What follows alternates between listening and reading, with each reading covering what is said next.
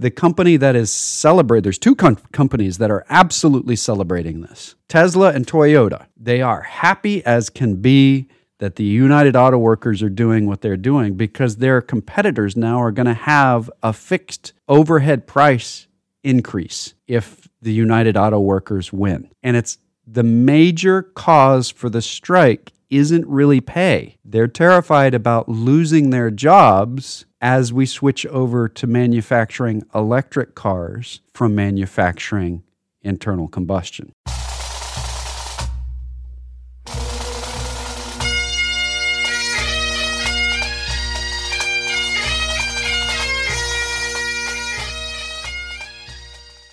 Once more unto the breach, dear friends.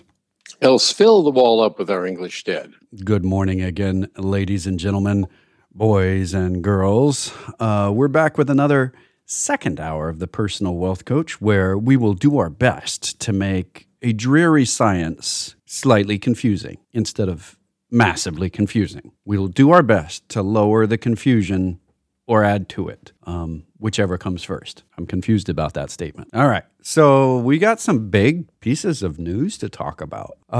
Student loan payments started back up. We have a United Auto Workers strike that's not at one company and one plant. It's across three major automobile companies, as if they're negotiating with only one institution. It's very fascinating. We're going to see what happens here. There have been breakthroughs in technology at manufacturing facilities. I'm sure you've got some studies and stories. What's on your list? Well, mostly the fact that the economy is behaving oddly. I've got more details on that. Okay. And what's going on inside the United States economy, which is pretty fascinating. Well, there's two pieces here that are kind of dovetailing together into one subject for me. I'll hit this one and then we'll hand over weirdness in the economy back to you. The Congress, United States Congress, is back at it again, talking about government shutdown, talking about no budget, not approving it September 30th. We've got money in the bank again at the governmental level to continue to pay interest and so on the bonds for quite a while again. But we're back to the stupidity. We're back to what are we doing here? I know the debate over cutting stuff is important. It's really important, but holding the baby hostage is not how you lower your childcare costs. That's kind of the bottom line. Let's lower the childcare costs. You got my full support there. Figure it out. You can lower costs together. You start holding the baby hostage and you suddenly lose any support from me. So that's going on. But then there's good news for the government. Student loan payments just started back up. Why is that good news for the government? Because they've got a lot of them. $3 trillion or so dollars. No, $1.6 trillion of debt owed to the government. And payments have started back up. When we're looking at the numbers coming in for weekly student loan repayments in billions of dollars, it's about double what was happening pre-pandemic, just started. Well, what does that mean? Well, that means somewhere between $250 and $393 on average, somewhere between the two. Why those two numbers? Because the Federal Reserve has a different number than some other analysts for what the average monthly cost of student loans are. What that amounts to is about $17 billion a month. That's a new revenue back to the government. That $17 billion a month was not being paid for the last 3 years. It's been used for other things in the economy. It's either gone into savings or it's being spent. Well, it's not anymore. Now it's going back to the government, which is good news for the government. $17 billion winds up being about $204 billion during the year. That's not chump change. We're talking about a piece of the budget that's been missing for a while as a revenue, as an income, or at least paying back principal. So that's an important piece. What's it going to do on the other side of the economy, the non-government side? People that were not paying that money to the government for their student loans are now paying that money to the government. They're not using it for the other things that they were using it for. That means less spending will be going on by about $17 billion a month. Expect that. There have already been some weirdnesses here. In the first month that student loans started up, in the first week of it, a significant amount of money came into the system. Way more than the expectation to just pay the loans. That's because a lot of people just decided to pay back their loans completely at the beginning of this. All right, I've got enough money in the bank. I'm just going to pay that off. Forget it. Or pay a big chunk off on it. And so we've just had a big chunk of money go into the federal government. It's kind of a weird thing, and not many people are talking about it inside the country. The stories that I'm finding on it are on the Financial Times. That's a British publication. The Economist, that's a British publication when they're talking about the United States, because the United States is much more navally aware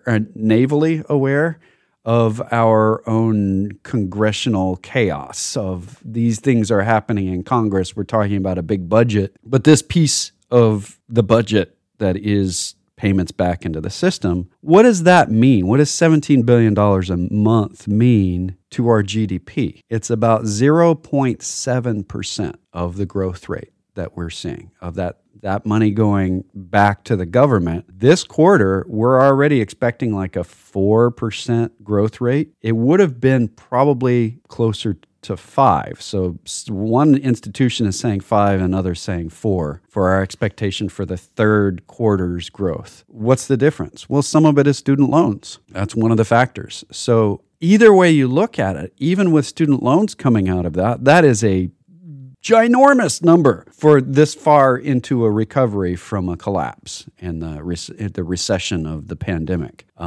So those are odd pieces of data that aren't usually combined in a look on the economy.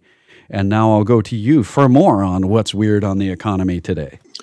Well, there's something that is very fundamental, and it kind of relates to what you were saying about Congress a little earlier. In 2017, the Republicans controlled Congress, and the Republicans controlled the White House, and they passed a bill that made most of us quite happy, a tax cut that is due to expire at the end of 2025. Some of the same people, and certainly the same party, is now very, very upset about the deficits that we're running, and are threatening to shut down the government unless we reduce the deficit. The problem with that is nobody can seem to figure out what it is they want to cut. Yeah, that's the big one. We're indeed sending money to Ukraine. That's one of the things they want to cut. But you're talking about less than 1% of the budget going to Ukraine, which is a little hard to say how we're going to cut.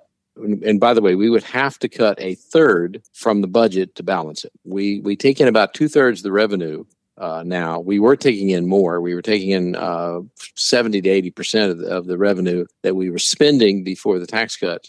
Now we're taking in about 66 and 2/3. There's two reasons for that, real quick. One is the revenue is proportionally about the same, but the big one is that the interest rate on the debt is up now, and it's about 10% of our budget, where 4 years ago it was like 2% of our budget. The revenue is the same, but the problem is we've had some substantial inflation along the way, and the revenue has not gone up with inflation. So in nominal dollars, it's the same. In fact, we're taking in about 10 to 15% less as a percentage of the GDP than we were taking in before the tax cuts. And so this is some of the things I really don't understand. Why do you want to, if I were saying, and Jake was talking about this earlier, if I said we're spending too much money in our household or in our business or whatever, so let's stop giving tips when we order lunch. That's about the equivalent of what we're doing here. And we're borrowing money like mad, so let's not pay our credit card bill. And that way we won't have to worry about it anymore. Well, in a sense, that's right, but it doesn't work very, very well. The reality is the law expires in 2025 because the Congressional Budget Office, under its most optimistic scenario, said it would dramatically increase the deficit if you run it any longer than that, to the point where it would be unsustainable. And there's nothing changed. But both parties are now agreeing that they're basically not going to raise taxes in 2026 when it automatically comes up time to raise taxes back to where they were before 2017. I don't understand that. That's beyond my comprehension. But I do know that shutting down the government is a really bad way to try to deal with that, because it doesn't save us any money. You say, well, sure, we won't pay the servicemen, and we won't pay the contractors, and we won't pay the police, and we won't pay anybody for a little while, but then we catch up and we pay it all. And that's something that's going on out there that maybe somebody can email us and explain that, why it's a good idea to cut taxes, determined to keep spending pretty much as it is, and then complain that we're running up a big deficit and threaten to shut the government down. Yeah. I've been waiting for somebody to explain that for years, and nobody has. But that's what's going on. I think it is a good way to get attention, and that's really what's going on, is that people are rocking the boat to say things are messed up, and I want to break the whole thing until it's fixed. And that's not how you get stuff fixed. If you're on a ship and you see a leak, the way to fix the leak is not to start yelling at everybody that you're going to make more holes in the ship if they don't fix the leak. Fixing the leak is important, and everyone should understand that fixing the leak is important. But making more holes in the boat to let the water out actually just lets more water in. That is not how you relieve the leak. You don't make more. You don't shut down everything and say, oh, well, what we'll do to the ship, it's got a leak. If we're not going to fix the leak, I'm just going to steer it onto the land. That will take care of the leak. We won't have water coming aboard anymore, but we won't have a functional ship either. Leak is solved. I recognize, by the way, that what we're asking for is not something that's easily given. Politics is not run in the realm of reason. Politics is not logical. You have a bunch of people that are threatening other people's favorite things so that they can get their own favorite thing. But the thing is, this particular favorite thing is everybody's favorite thing. Don't threaten the baby. Don't hurt the totality of what we are so that you can improve it slightly. We can improve it. Please do. We want you to. And I could wax eloquent for long periods of time talking about this, but brinksmanship to get a small advantage where you're gonna hit the big red button and destroy everything if you don't get the extra candle on your birthday cake, that's just childish. And I know I'm being redundant by applying that title to Congress. It should just go without saying, but I'm saying it anyway. Come on, guys. We got to figure this out. We are adults, and somehow you can figure this out. I don't think it's going to happen. I know that's me, Generation X, calling for compromise, as is normal for Generation X. The boomers are saying, no, burn it all down. Go ahead. Just for the record, we're spending, the United States government, federal government, spends an equivalent amount, about 25% of the gross domestic product of the United States. That's what the total budget is. Yeah, and we're projecting to take in about 18% as revenue. Right. How much are we spending on Ukraine? Let's do a cut. It's the total expenses, the total money we have sent to Ukraine so far is 0.33% of the GDP, which is a rounding error in our budget for the United States government. And commonly is an error. It's not just a title. That is actually a rounding error that's very common in the statistics about the United States government. What? Just that small amount. It disappears. It doesn't exist in our graphs. It's not possible. It doesn't appear on there. There's not room for it. Right. When you were spending 25% of the GDP, the government is, and 0.33% of the GDP is what we're sending to Ukraine, you could cut Ukraine to nothing and it would have no effect. Actually, the deficit would go up. So that sounds kind of weird. Yeah, it does sound weird. I'm not sure how that would happen. Because the interest rates, as it would rise during the time you were quitting it, the interest rate increase that's going on would automatically increase the deficit more than you are saving by cutting off all aid to Ukraine. And the other piece of this is that the aid to Ukraine is not a blank check that has no strings attached. There's something called Lend-Lease happening here. And Lend-Lease means that they owe us money. Now, they might not pay it back if they lose the war, but they owe us money. And this is how the Marshall Plan worked. It's how we won World War II. Lend-Lease did not put us into debt. It long-term was profitable. I want to point out something else. When we say that we're giving 0.33% of the GDP to Ukraine, we're really not. we are paying the federal government is paying American companies to make things that we're sending to Ukraine that are equivalent to 3300ths of 1%. There's so no money. The money isn't actually going to Ukraine. It is ammunition and equipment, and that we're paying American companies to make it. Even that is a bit loose. And the reason it's loose, a lot of the ammunition and equipment, missiles and so on that we're sending to Ukraine are coming out of stores that we have that are reaching their shelf life limit.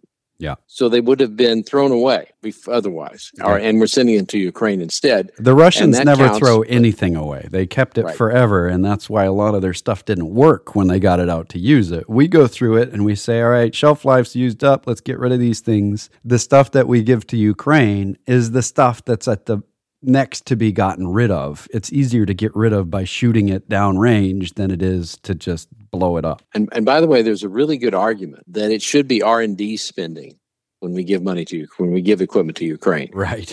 Because we're going up against Russian equipment and we're seeing how well it works and we're seeing what works and what doesn't work, which we certainly, normally we take it out in the desert and we shoot it at a static, that we shoot a javelin, for example, at a static tank, and we say, we think this is really going to work well, but you really don't know whether to work against the Russian tank. We didn't have any T-90s to shoot. Well, now we've been shooting a lot of T-90s remotely to see, that worked pretty well. And we have a lot of observers. We give a lot of equipment, but we're observing very carefully what that equipment is doing and what other equipment is doing when it's up against Russian equipment, which is very, very similar to Chinese equipment. The Chinese have based a lot of their defense on the old Soviet stuff. So what we're learning here is pretty important, and it's certainly fascinating. We literally are probably getting more R&D value out of the equipment and ammunition and so on that we're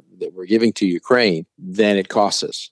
For example, one of the great theoretical imbalances that came out in the Wall Street Journal, the United States is well behind the power curve on hypersonic missiles. Yeah. The Russians have an advanced hypersonic missile in production. The Chinese have one in production. We don't. By the way, there's a good argument why we don't. We've tested a lot of different versions of it. And one of the reasons, by the way, we don't is the fact that a hypersonic missile, let's say traveling across the Pacific or Atlantic or whatever, is really easy to see from space. Yeah. I mean, really easy to see because it is phenomenally hot. It is glowing so brightly that any satellite up there is going to see it that's looking for it. We tend to use stealth. They tend to use hypersonics. But it's very interesting. The Ukrainians are suddenly finding themselves able to shoot down hypersonic missiles from Russia. Yes, this is the other part of the testing. We've recovered them. Our Patriots are using equipment that is using they're using to shoot down the hypersonic missiles. The Patriots are hitting those things so easily and so well. The Russians were saying, we've got the Patriots figured out. Our hypersonic is invincible. Not the case. The Patriots are knocking them out of the sky pretty regularly. And so there's a tremendous advantage in the equipment that we're saying is aid to Ukraine into watching how it's used and the most effective way to use it. We are gaining such a tremendous R&D value out of this that it, in my opinion, dramatically exceeds the quantity of money that it's costing us to do it. We're saving a lot of money on future weapons development, period. Mm-hmm. The research that's going on in Ukraine is absolutely necessary for us to actually have effective weaponry. So that's part of this. And this is part of the reason why the government shutdown is under threat. So we're threatening to shut down the government because aid to Ukraine, because we're not putting anti-abortion legislation in the defense spending bill. Well, I can understand that you want to stand by your guns on abortion, but that's not actually standing by our guns at all. It's putting our guns down to stand by our guns for abortion. That's just, this is not how you should be doing business. You're putting everything at risk to get kind of niche needs. That's not effective for government management. I think that we've really banged into this, and I'm going to pile onto it by bringing in the UAW now. The United Auto Workers strike that's taking place across Ford and General Motors and Stellantis. Well, who's Stellantis, by the way? People are like, I've never heard of that. What is that? That's the people that make Jeep now. They're the owners of Jeep. 146,000 U.S. factory workers are on strike across 3 auto manufacturing companies and across a lot of different plants. Normally, when a strike occurs for a union, it's for a specific contract that they're trying to negotiate with one company. This is the unions negotiating with all the companies at the same time. And now we're getting into an area that, strangely enough, the Justice Department might have to break up the United Auto Workers. I know this is weird, but this gets into an antitrust situation suddenly. The union is a monopoly, and there are attorneys that have said this looks like it falls under an antitrust provision. They control a market for internal combustion automobiles that amounts to a monopoly. They wish now to strike until they get their prices to go up across the board. The company that is celebrating, there's 2 companies that are absolutely celebrating this. Tesla and Toyota. They are happy as can be that the United Auto Workers are doing what they're doing because their competitors now are going to have a fixed overhead price increase if the United Auto Workers win. And it's the major cause for the strike isn't really pay. They're terrified about losing their jobs as we switch over to manufacturing electric cars from manufacturing internal combustion. Why are they terrified of that? Because the new plants are being built for both now, but they're equally being built. The new plant construction is equally on electric as internal combustion when it was 100% internal combustion before. And it takes new training and completely new style of manufacturing to go from an internal combustion plant to an electric car plant, an EV plant. And when that happens, the union's saying, well, we're going to lose our jobs because this is going to be more automated. And now I'm going to bring up another strike to tie into this. And that is a strike that ended in March of this year, but it was one of the longest running strikes in union history. It was the Alabama coal workers strike. And it ended with a massive loss for the union. They were asking for more time off and better pay. And they were on strike for almost 3 years, more than 2 years. They were on strike to say we want better pay and more time off. They have now they've come back to work in March. The strike ended, and they just asked for the same contract that they had before the strike started. They basically said, forget it, just give us a pay. Well, why? Well, the idea with this big strike was to remove compensation to the companies that were being striked against. That they said, we're not going to pay you more money, so we'll stop working. You won't pay us money, we'll stop working. They had record profits the last 2 years because coal prices went up. This type of coal isn't used for power. I mean, it's used for power. It's just a different kind of power. It's used for heat to make steel. And they brought in replacement workers. They didn't produce about 1 million pounds of coal that they could have produced with the replacement workers. But they still made record profits over the last 2 years because the price was up. So when we're talking about striking because your job is in peril and your job is a high-skilled job and you say you need us, but then they find a lower-skilled method of doing it, they actually don't need you. And a strike is just a symptom of a failing technology. And when the United Auto Workers strike to say you need to give us higher pay, well, these are almost completely internal combustion workers. And if the higher pay goes up on internal combustion side, it means that the price on the internal combustion car goes up at the same time that the electric vehicle prices are being cut. This is the United Auto Workers doing the writing on the wall themselves. To prevent the disaster, they may be increasing the speed at which you go to the disaster.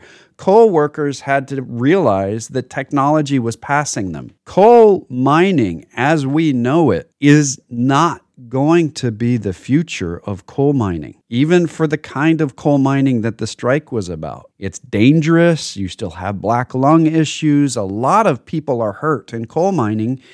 And the technology that was being developed in Alabama during the strike was how to automate coal mining. If you go on strike demanding higher wages for a technology that's already being replaced, expect to be replaced faster.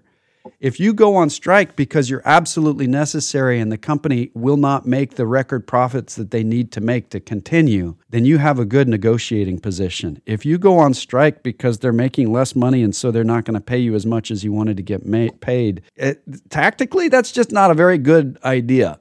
And when the United Auto Workers are making a statement by saying we're approaching all of internal combustion in the Northeast, we're not hitting Tesla and Toyota because they know it's a union state up here in all these union states. And so they didn't make their plants here. They're not remembering the global financial crisis very well when the companies involved here said, hey, if you keep demanding more pay, we have to go bankrupt. General Motors is one of the companies that they're yelling at right now, and General Motors is saying the same thing they said back then. Hey, you do this, we're not going to be competitive, you'll put us out of business and you'll lose your jobs anyway. So I realize there's reasons to go on strike. UPS is struggling to compete against FedEx and Amazon. Yes, Amazon.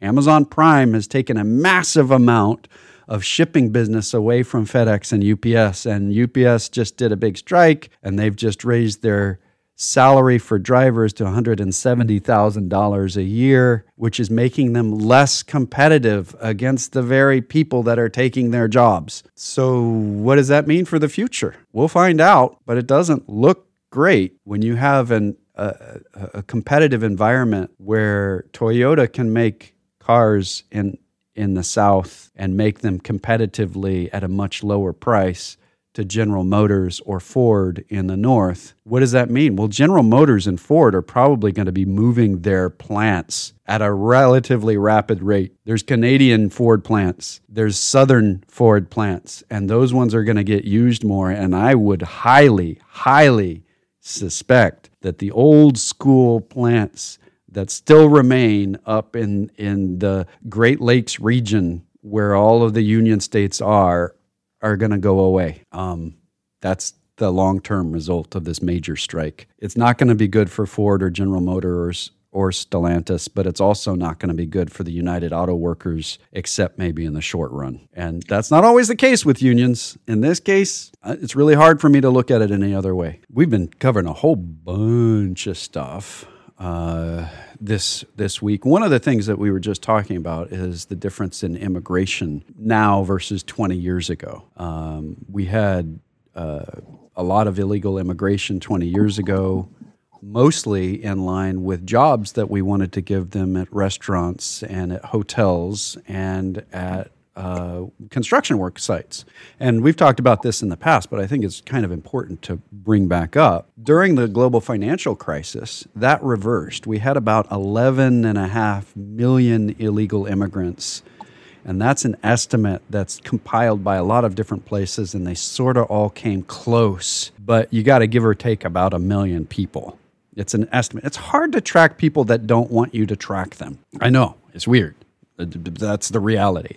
So there's somewhere around 11.5 million people in 2006 in the United States illegally. A big chunk of them were employed. About 8 million of them were employed doing things. Okay, so there's families involved. When you think about that as a totality of the illegal immigrant population, the unemployment rate was extremely low if you could apply it to the illegals, extremely low, because the families were the most of the people that weren't working. And this is something that we recognize when we look back at history. There's always this threat that they're here, they're mooching off the system, and there are people that are doing that. So this is the illegal population. We lost about 7 million of them during the global financial crisis. They left. It was a great migration out of the United States, an immigration rather than immigration. These people left. Why did they leave? Well, because they didn't have jobs here anymore. We weren't building houses. We cut back on hotel spending and on restaurant spending at the same time that we started cracking down at the border. You can't come here unless you've got some legal document that says you can be here. So we effectively lost a lot of our workforce, a workforce that's hard to track, but it's there. And something that we said at the time is that this is going to cause the price of house per square foot to go up. Period. No way around it. It's going to cause the price of a hotel room to go up. Period. No way around it. It's going to cause the price at a restaurant to go up. Period. No way around it. And then we held our hats and contemplated eating our hats for a number of years after that, because there were so many other factors that kept prices down that we didn't see that going on. We were just making fewer houses. House prices did go up. People were eating less at restaurants. Still, prices went up. Then we had this sudden demand for houses during the pandemic. And then after the pandemic, a great demand for restaurants. And we didn't have the cooks and the dishwashers that we used to have. So prices went up. And we can see that in all these numbers everywhere. Well, now we're not getting the same kind of illegal immigrant population that is here waiting at Home Depot to do work. There's some amount of that, but that demographic shift has been relatively permanent. The people that were here illegally were mostly from Mexico before the global financial crisis. Now the illegal immigrant population is coming from failed Latin American states where they are being killed by warlords and taken prisoner and used as slave labor. It's really bad stuff, and they're coming as refugees. It's a different part of our immigration code, and technically they're not illegal immigrants. They're refugees. We have a part of our law that says these aren't illegal. They may come across the border illegal, but as soon as they say we're refugees, they fall under a different category. Well, there was a big debate in the early 21st century in Congress about what do we do about illegal immigrations? We should fix the law. That's what everybody was saying. Let's fix the law. Let's get it fixed. And then the Republicans said, well, before we fix the law, let's just enforce the law. We're not enforcing the law, period. We need to enforce the law. So we cranked hard into enforcing the law. And even the Biden administration is cranking hard on enforcing that law. I know this is weird, but the Biden administration is pro-union, anti-immigration for a completely different reason than the Republicans are anti-immigration. Different reasons, same want. So the Biden administration's continuing to crack down on illegal immigration, but the laws on the books say refugees fall under a different status. They're not coming in and filling the jobs the way they were before because they're not trained in building. They have different skills completely. We got to figure that out. We do have to fix the laws. I don't see that as a thing happening in the near future. We're too deadlocked on everything to approach this in any kind of a reasonable manner to say, who do we need as workers in unskilled jobs that we don't have to fill? We don't have the people to fill here. So we're not likely to fix the immigration laws anytime soon. So that means that we have legal entry to what we would have considered illegal aliens before, and no great benefit for them being in our system beyond saving them from wherever they were. Eventually, hopefully, they become thriving members of our economy, but they're not coming in with the same skills. We got to fix it. We've got a lot of Venezuelan refugees coming into the United States because Venezuela is totally failed as a state. It has got no functional government, and that's at the local level as well as the national level. It's chaos. It is. We have anarchy in a country in South America, and that's causing a lot of people to leave. And the people that leave to come to the United States are coming because they will die back there. And we can't say, well, you can't come here, we're going to put a wall up, because the wall is not as scary as what they're running from. It may have slowed down immigration that's just coming to work at construction sites because they can say, hey, I'll just get a job at a factory here on the border instead of going all the way across. But if you're fleeing people that will torture you to death, that wall's not going to stop them. In fact, it is a representation of how safe it is on the other side. So these are behavioral issues that we can see in economics.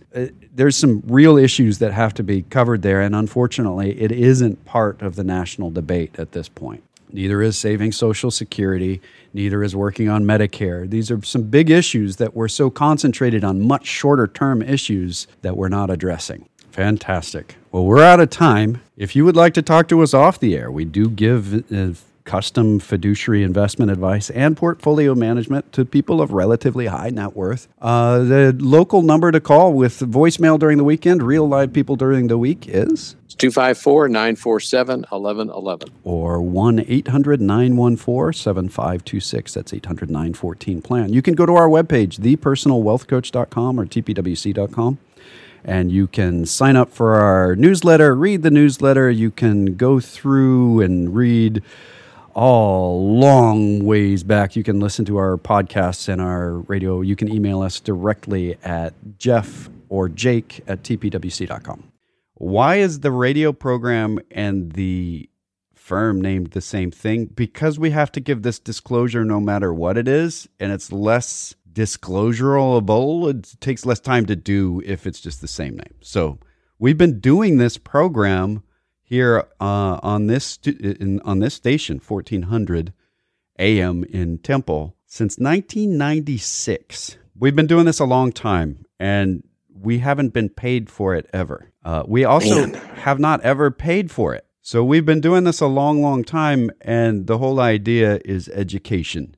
We do advertise as a firm on the studio, on the channel for this radio program. We don't actually advertise for our firm. We're advertising for the radio program.